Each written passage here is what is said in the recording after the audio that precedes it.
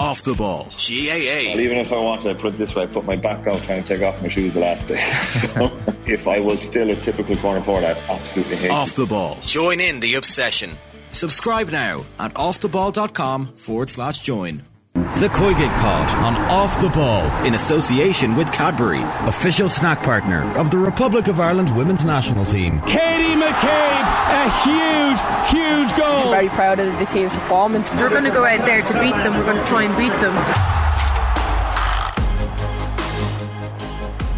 Hello and welcome to the latest episode of the COYGIG podcast. Kathleen McNamee here, and we are going to bring you an excellent episode, as always, of the podcast where we look at all the things that are happening in the world of women's football, both here at home and across the water in England.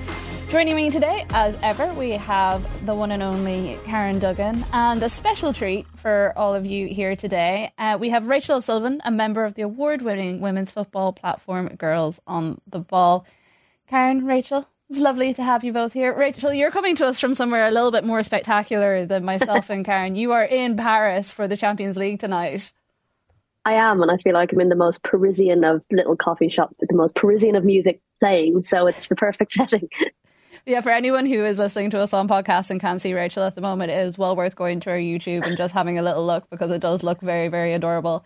Karen, you are looking very corporate on the other hand. How are you? I'm good. I'm really enjoying my work break from lunch, joining you two. If it makes you feel any better, this is technically my lunch break as well. So we're in the same boat when it comes to that. Yeah. But we have lots of good things to talk about, so it's going to make it all worth your while. As I said, Rachel is in Paris for the Champions League, which has some interesting ties tonight. Chelsea obviously already true, but Group D, very, very interesting in terms of who's going to follow them. Then we also have the breaking news yesterday about Aston Villa and what has happened with them in the Continental Cup and Manchester United's unhappiness with it. We just have the English media in the last couple of minutes starting to officially report the Tara O'Hanlon news. She is set to sign with Manchester City. John Fallon had that story a little bit earlier in the week. And of course, we have all the action from the weekend in the WSL. So yeah, many places we can go. But I want to start with something a little bit fun before we go into all that. And anyone who's watching on our YouTube will be able to see a little photograph that's going to pop up on our screens right now of a certain Karen Duggan running up a hill, looking very, very concentrated on, I'm not sure if it's not falling over, if it's making to the top of the hill. But Karen, I saw that over the weekend. I posted on the Paramount Twitter page, I think it was, and I was like, yeah, they did me dirty there. That's the look of a woman who is reevaluating every single life choice she's ever made in pre-season, and that is a common look that you will see on my face over the course of the next 4 weeks. That's very fair. I feel like we talk so much about these like training sessions and stuff, but we rarely get like that proper insight into it. So whoever runs the social media pages for the Paramount, I have to thank you very much. But no, I won't torture you anymore. That was just a little bit of fun for me and everyone else. I've had enough torture for 1 week. Thank you very much. Rachel, how are things in Paris? What are you looking forward to for the game tonight? Well, I know it's a bit of a dead rubber, isn't it? Because Chelsea have already nailed on their spot in the next round and knockout stages in the quarterfinals. But hopefully a bit of rotation, potentially. Obviously a lot of depth in this Chelsea squad. So maybe seeing players getting more minutes that we haven't necessarily seen before. And I'll be honest, I'll definitely be keeping an eye on the various other fixtures going on this evening, because there are a lot of exciting fixtures, arguably more exciting fixtures than this one, going on in the Champions League. And also looking forward to seeing Paris in the flesh, Paris FC in the flesh, the Giant Slayers.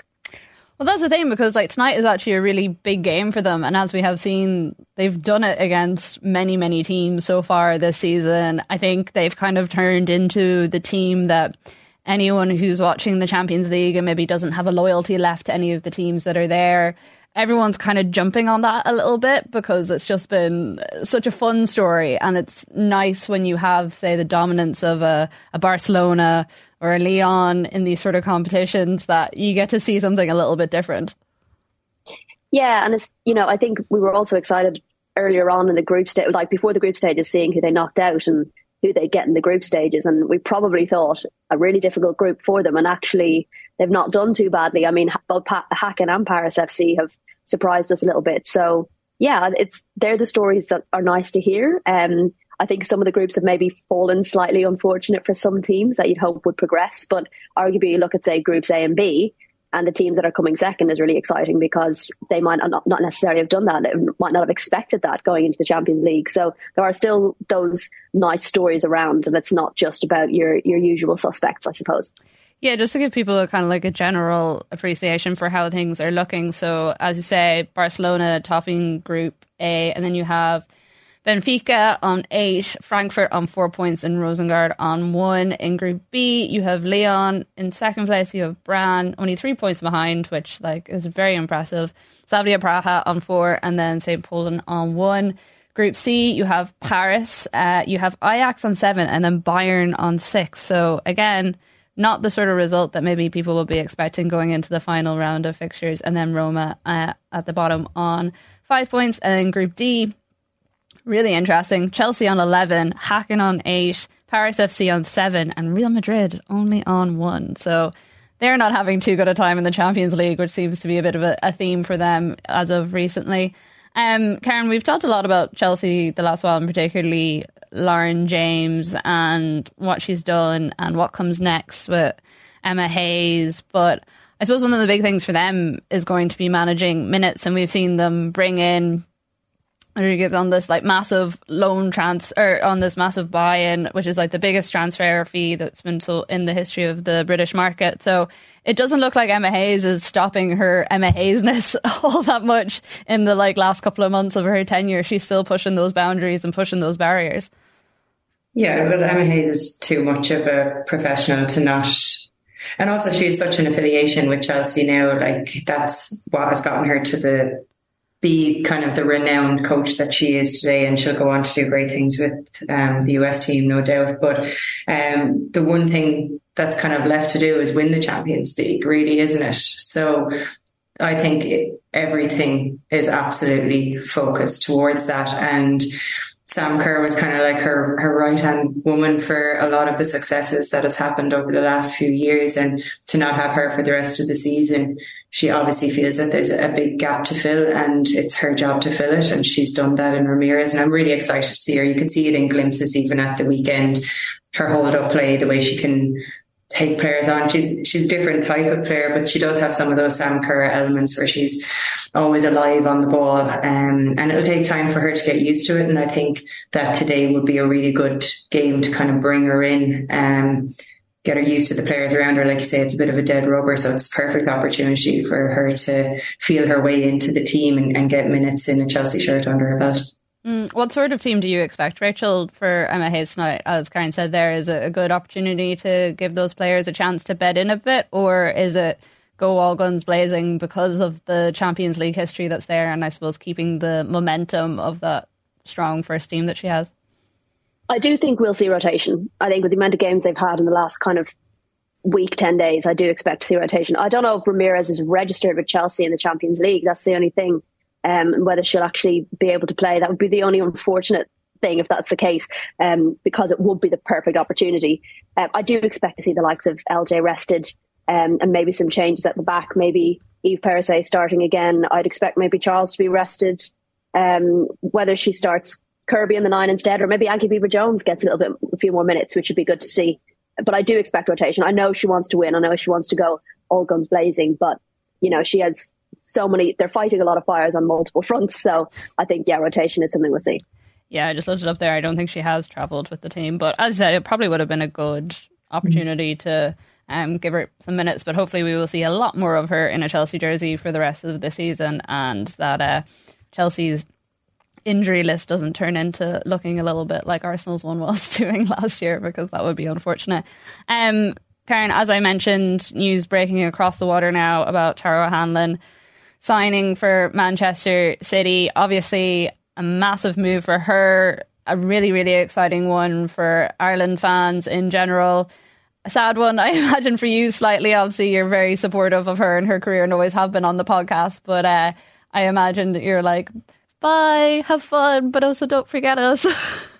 Yeah, I mean, it's been coming for a long time. She was very unfortunate with the injury she picked up. We thought we were going to lose her last season, but she was around with Plymouth and was very much part of the title celebrations, which was lovely. But from the second Tara broke into the senior team, you knew she was destined for great things. It was just a matter of where she would end up. And obviously Manchester City is that place. And I mean, what an opportunity. Not only the setup that they have, you know, they're building onto their training grounds. Emma Byrne speaks really highly about how they look after the young players and things like that coming through. But also the style of play that they play it's exciting to watch. And I think it's a place where young players can get an opportunity to break in. And I've spoken about players going over before they're ready and not being able to make an impact in the WSL, but I feel very differently about Tara Hanlon going over because of the levels I can see that she already has. And she's got time now. She has to recover from her injury. She'll be in and around the first team. So she has this 6 months really to, you know, get over any homesickness or anything like that might creep up and really like focus herself on getting ready for breaking into that squad next year. And I think it's an absolutely brilliant move for her. And I fully expect that Tara will go from strength to strength. Because like I said, I've said it before, for me, she's the most exciting prospect to come out of this country in a very long time. No pressure to poor Tara after that. She can take it. She can take it. She's had to listen to me shouting at her for the last few years. She can take it. I can imagine. No, it is. It's really exciting from an Irish perspective because I suppose it's been a while since someone has got a move to one of the higher level WSL teams, and we'll all be watching. Obviously very excited to see her back in a Irish jersey. Great to have Eileen Gleeson in there. Feels like the sort of manager that hopefully can help take her on a little bit as well. Rachel, we had a question in from one of our lovely listeners on Twitter, at Braids13, saying a big week for what was the West Ham contingent. Jess Zarding, will we see her in the next squad? And then for Atkinson, is going down a league for game time the best for her long-term development? Stapleton loan seems like a no-brainer. So it's actually been a very busy transfer window when it comes to Irish players so far, whether it's the league here or whether it's over in the WSL and the Championship. Well, on the first one, Jess Yu, I thought was great at the weekend, set up that second goal. And I thought her partnership with IEC is really building, and she just looks such an exciting player. And I remember when she first came in and I was at their first game and she got minutes and I thought, oh my God, this is going to be so great for Jess. And then, of course, got the injury. So to have her back and playing is brilliant and shining. So I wouldn't be surprised if she's in the next game because that was such a big game for West Ham. And she played an important role, so I wouldn't be surprised to see her in the starting 11 again. And yes, to the other questions about the other transfers, I guess it makes sense again. Izzy looked so good when she came on for West Ham, and I think she'll hopefully be starting in the Championship. I would expect so because she looked so dangerous when she did come on and an exciting player. So yeah, I think those minutes will be crucial for them, and I wouldn't be surprised then if you potentially see them back in the WSL again in a season or two's time. Yeah, you'd have to hope so. I totally agree with you. I feel like the glimpses we got of Atkinson whenever she played, she looked really good. She looked like she was developing in confidence. And maybe it is a case of just needing that little bit of time to kind of properly play a good few minutes, have that confidence build.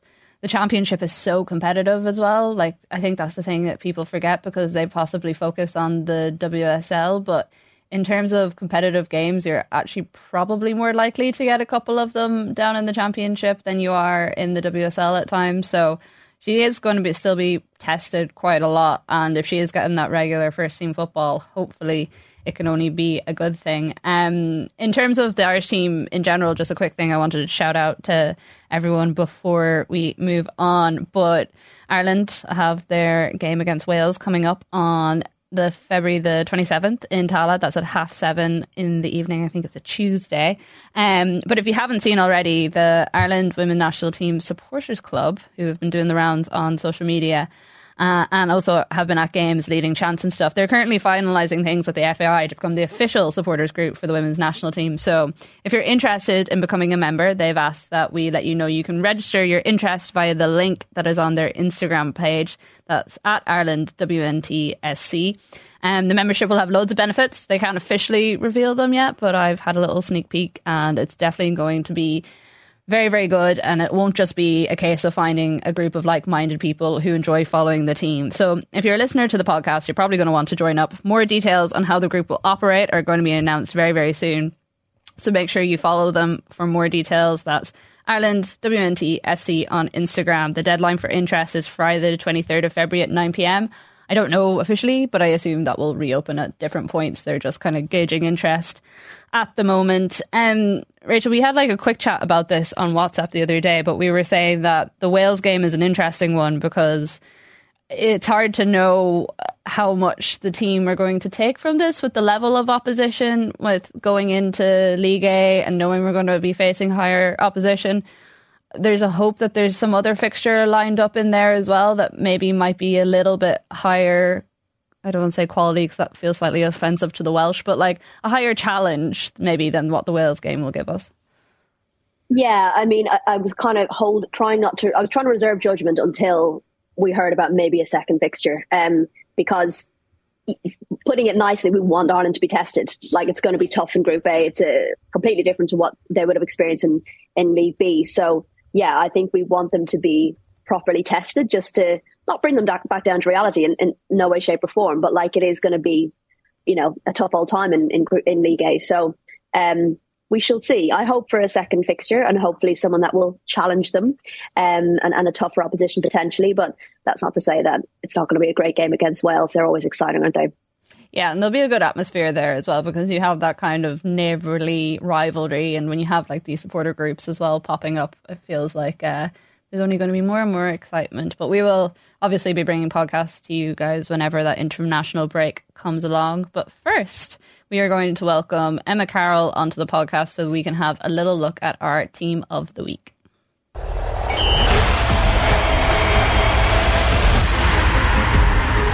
Well, in classic COYGIG fashion, we have to have at least one Emma on the podcast. So today we have Emma Carroll back with us for her team of the week. Emma, how did you find doing this week's team? Great. You sound so happy about it. Yeah, I'm not packing up a house or anything. In goal, Courtney Brosnan. The last thing you have to pack is all your screens just so you can do the team of the week. Of them, we've got Fox, Bjorn and Charles at the back, Hesagawa, Pelova in the middle, and then Paris, James, Hemp, Miedema and Shaw as kind of an attacking five-ish. I'm quite surprised that Pelova hasn't been turned into a Pavlova at some stage by someone on Twitter or Instagram. Karen, thoughts on this team of the week? Yeah, I mean, great to see Courtney back in there. I think we were waiting to see how Emily Fox would adapt to the WSL, and turns out she did it quite easily, in fact. So that was great. I mean, I don't think we're ever going to see a team of the week without Lauren James or Bunny Shaw again with the form that they're in. And yeah, you stuck Nikita Paris on the right there, even though her change in run of form is actually because she's playing through the middle for Man United, because it has been a problem area. We pointed it out that Man United aren't as threatening in front of goal, and she seems to be the option that Mark Skinner is going for. I don't think it's a good long-term option as a United fan, but she's certainly doing the business for them there, so I can't argue with that. A revelation, as Mark Skinner said. A revelation, even though she's been around for about 20 years. Yeah.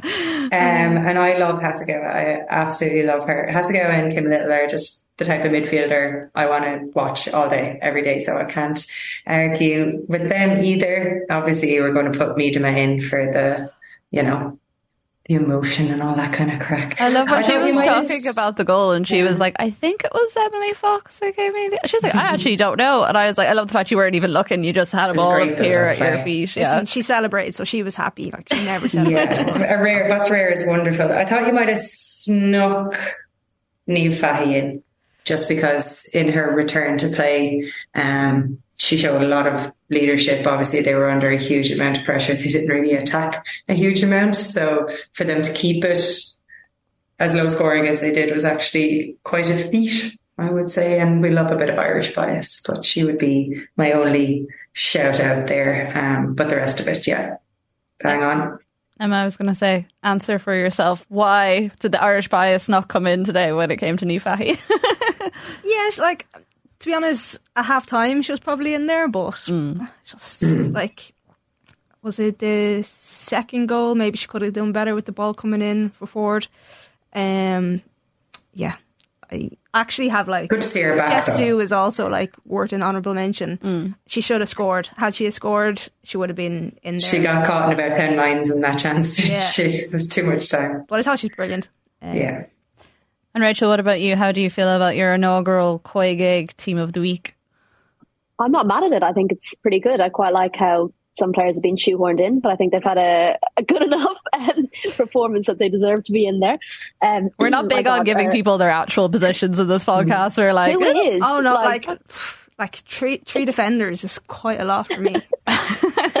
It's so hard to do to get everyone who deserves to be in their actual position. So, like I said, I'm not mad at it. I can't imagine a team that had LJ and Miedema on it. That would be frightening. But yeah, I can't think of too many that I would think we're missing. I hope Julia Zighiotti's on the bench. But other than that, I know they lost, but I thought she had a very good game for Brighton. But no, I think that's a pretty good looking team. Yeah, I think another player that was good and we'll see more of coming in is Gori. I think she's a great addition. And she looks like good crack, which is also enjoyable. Oh my God, she's unreal. And I think it's going to be, that game was obviously huge and they didn't, it wasn't overly convincing, but I do think it could be the start of the tide turning a bit for West Ham, and I think she's going to be a key player for that. All I could think of when I was watching that Gori video of her jumping and basically landing on her head was like, how are all the coaches and physios and like strength and conditioning and just anyone who deals with your health and well-being standing around not being like, no, be careful. We're going through an injury crisis in this league right now. Don't do that to yourself or other players. But yeah, no, she does look like good crack. And I enjoyed her whole signing video with her little kid and stuff. I thought it was good content. This is the sort of thing we need to see. She nearly got sent off for dissent in the first game, for her first game in the WSL. Like, if that doesn't tell you everything you need to know. Yeah, I mean, talk about being super passionate and like totally into it from the get-go. I loved that. And Emma, did Katie McCabe not deserve a shout for purposely getting a yellow card so that she misses West Ham rather than Manchester United? I mean, she's done it on purpose, didn't she? That's the level of commitment that you need to make yourself or get yourself into the Team of the Week. If ever there was a tactical yellow, that was a tactical yellow to not miss the Manchester United game. This smirk on her face going off. I assume the ref had seen her going off and gone, hang on a second, you haven't been booked, get back here. She's done so well because she's been on that for like a good while now, so she was thinking, I'm not going to take this chance against West Ham and miss Manchester United. Well, it cost them dearly the last time it happened. Because the games were rescheduled, yeah. Exactly, yeah. So she took no chances. I won't agree with bigging up this whole getting yellow cards thing. Sometimes I still feel like it. I know the fans love it and they're all like this, that and the other. I just feel like it needs to be cut out of her game. It's too risky and it costs the team. And if we do that in League A and we're without Katie, we could be really up against it from an Irish perspective. So while I do applaud that it was a tactical yellow, I think generally she shouldn't have that many yellows at this stage of the season anyway. Agree. Especially the annoying ones. The ones where you're like... So avoidable. What do you do? Yeah, it's annoying, I agree. About 3 of the 5 are probably those annoying little ones as well. Yeah, there was definitely one. Was it Denise O'Sullivan in the last game in the World Cup or something?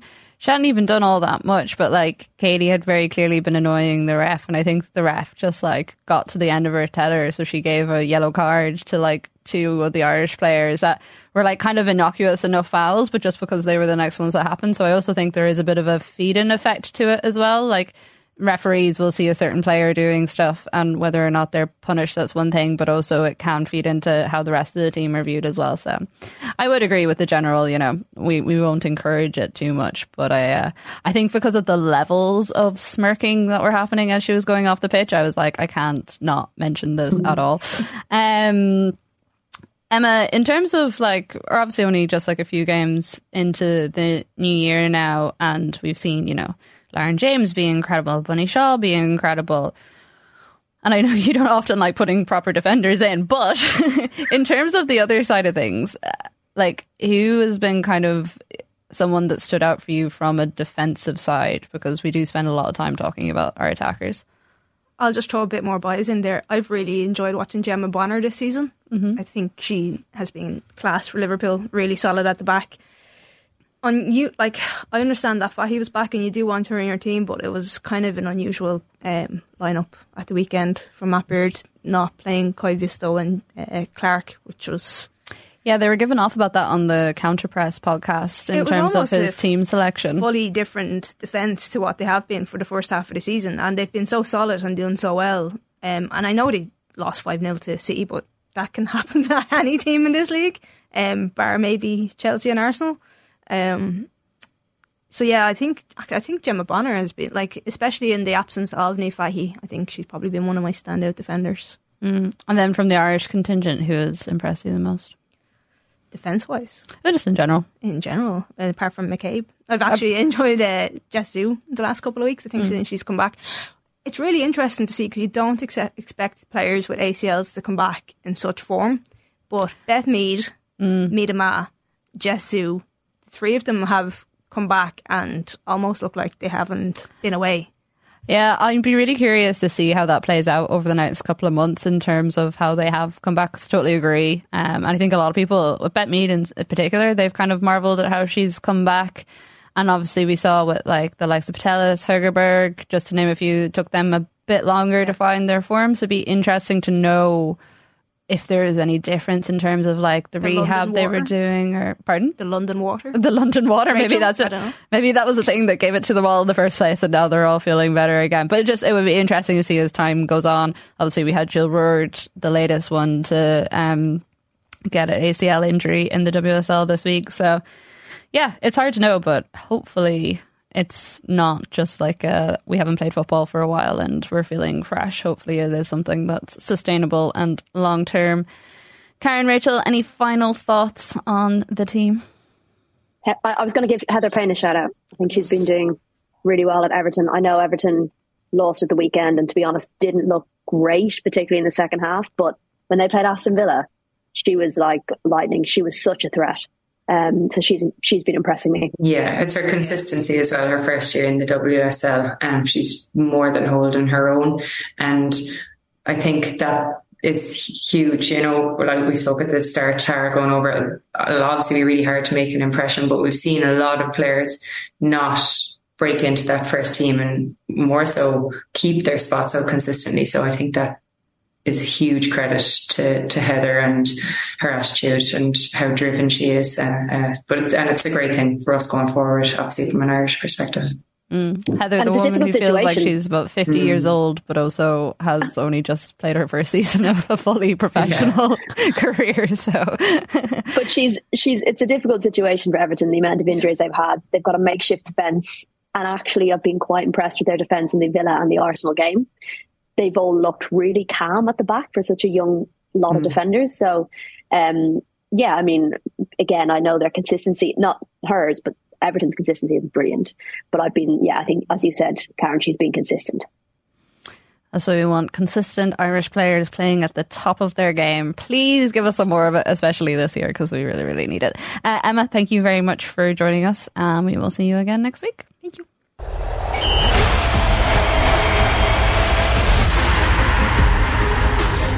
Now we are back to look at some of the WSL games from the weekend and some interesting results. We were just chatting about Everton there in our team of the week. They obviously had a really disappointing result. Good wins for Arsenal, kind of redeeming themselves a little bit after that initial game against Liverpool earlier on in the season, and Chelsea also getting a good win over Brighton. Same with United over Aston Villa. I suppose I kind of want to start at the bottom of the table rather than the top of the table for once. We normally always start at the top, but I feel like a lot of those results were kind of what we would have expected. Bristol City won West Ham 2. Lauren Smith, speaking after the game, has said that their next kind of run in is basically 10 cup finals in this relegation battle. They're route to the bottom of the table at the moment.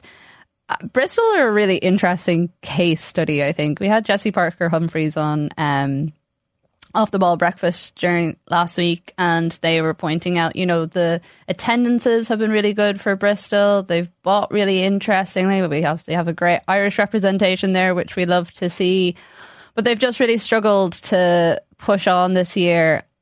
But you do kind of feel like if it wasn't a case where the likelihood of the team coming up is going to go back down again, you feel like if they had another season, they could actually do something really exciting in the league and challenge a bit more. I don't know if that's me just trying to feed into the fairy tale that has been Bristol, Rachel. No, I totally agree. I think they don't look out of place. I think they've had one heavy defeat, 5-0, probably Manchester City, wasn't it? Like, that's where most of the heavy defeats seem to come this season. But, otherwise they've looked decent enough in games. They've scored goals. They're capable of scoring goals. I think that's key. I think sometimes we can easily just say, they sit back and defend, but actually they play some brave football at times. And we saw that against West Ham. It was really transitional, particularly in the second half.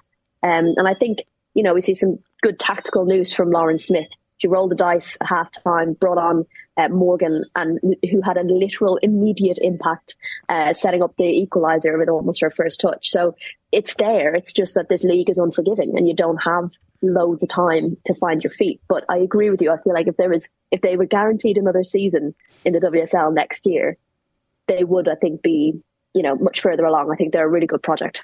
Yeah, because I think their attendances are averaging something like 10,000-ish or in and around there, which is like really impressive for a team that's just come up. And again, maybe speaks to the strength of the championship and what is being built down there.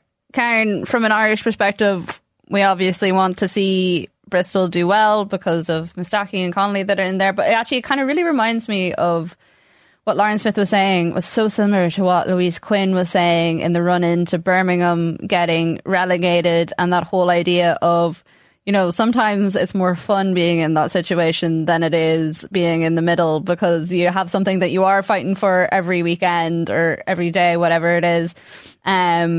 Is this are these the sort of run-in for those sort of players that we can look at it and go, well, it's going to keep them sharp, because literally every game does really, really... And I know the WSL season is so short, you could say that about any time, but there is something about when the clock is running down, the pressure heaps on you a bit more.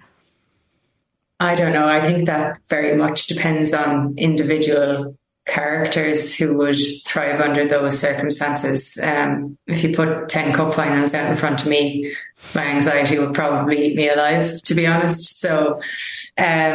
it's a big challenge for their manager to manage those players individually, to see that as an opportunity as opposed to something that can really get in on them. I think they won't be overwhelmed by it because everyone expects them to get relegated anyway. So it's easier to kind of motivate them from that perspective. I think the pressure is more so on your West Hams, who were not expected to be in this position and shouldn't be in this position, especially now given the squad that they have. And like I said, I don't think they will be there come the end of the year. I think they will pick up points.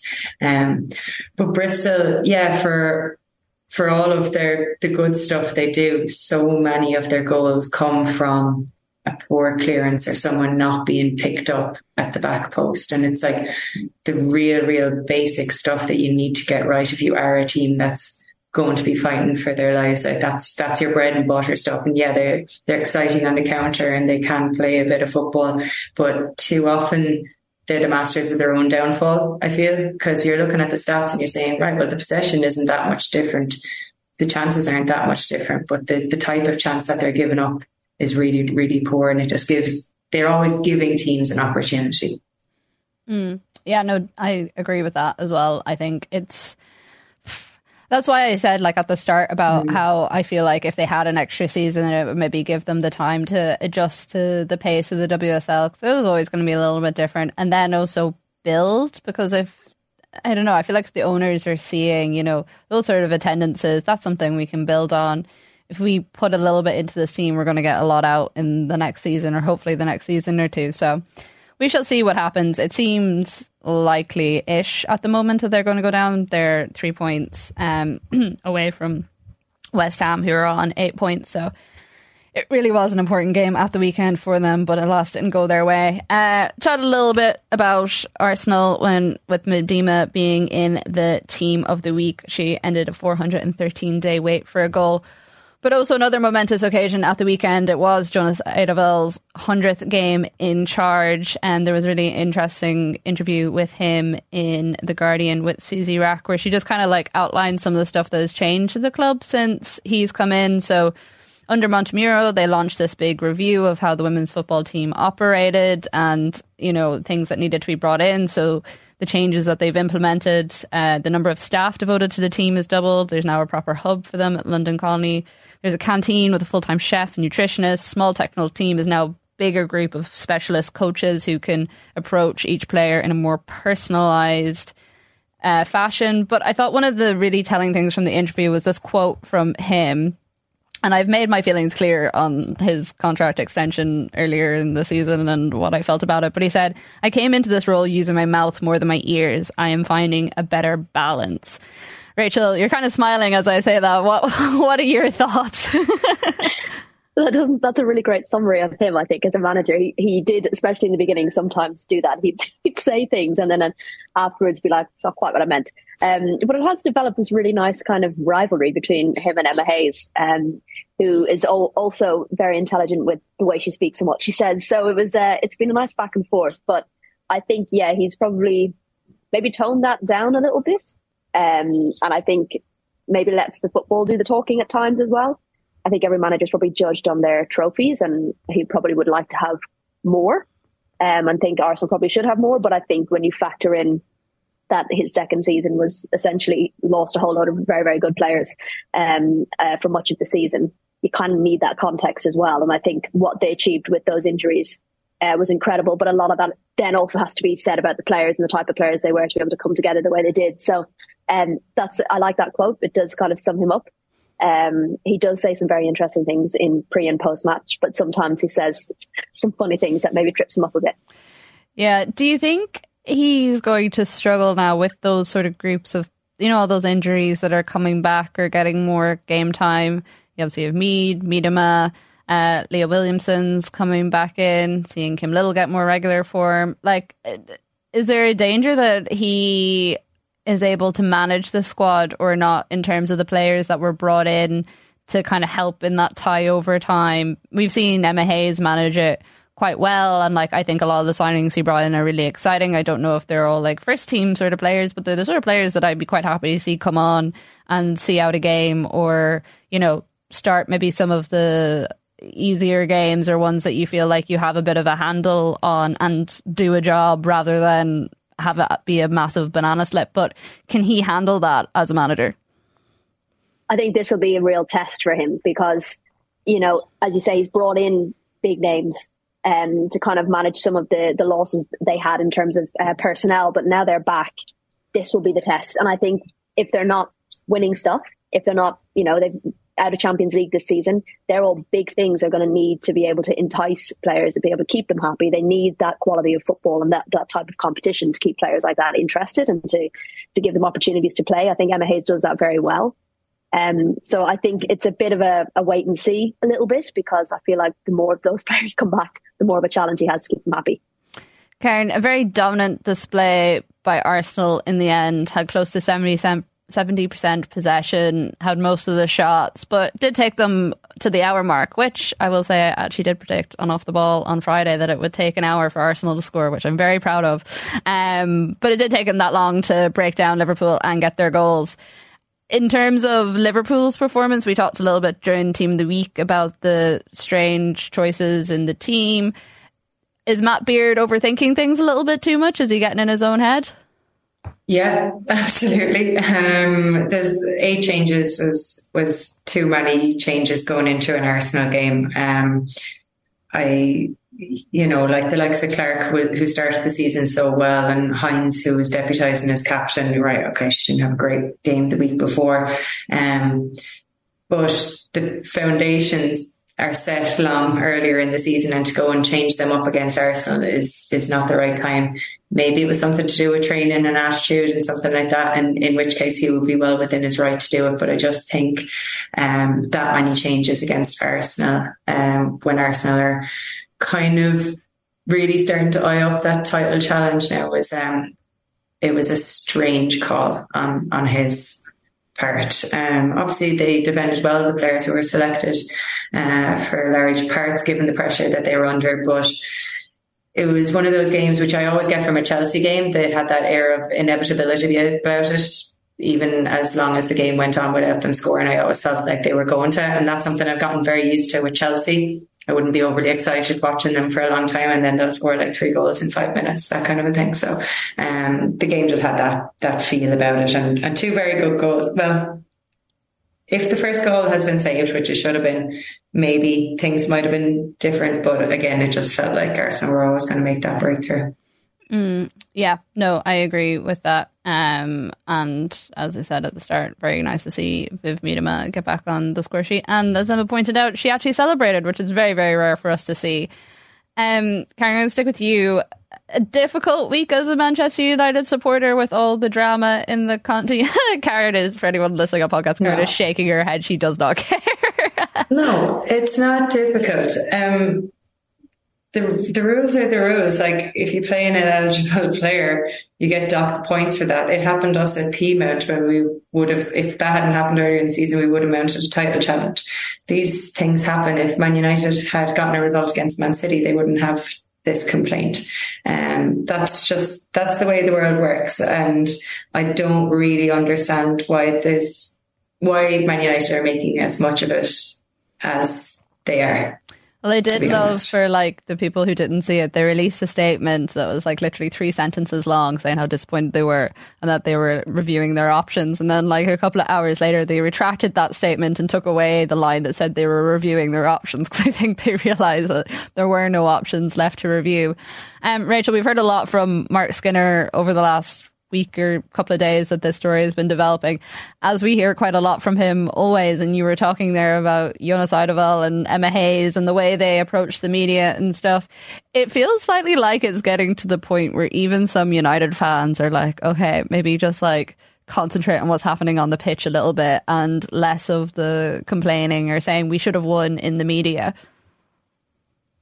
Yeah, I think didn't start the season great when he came out after their Champions League loss to say that we deserve to be here because we're Manchester United and other teams don't. Not the best start.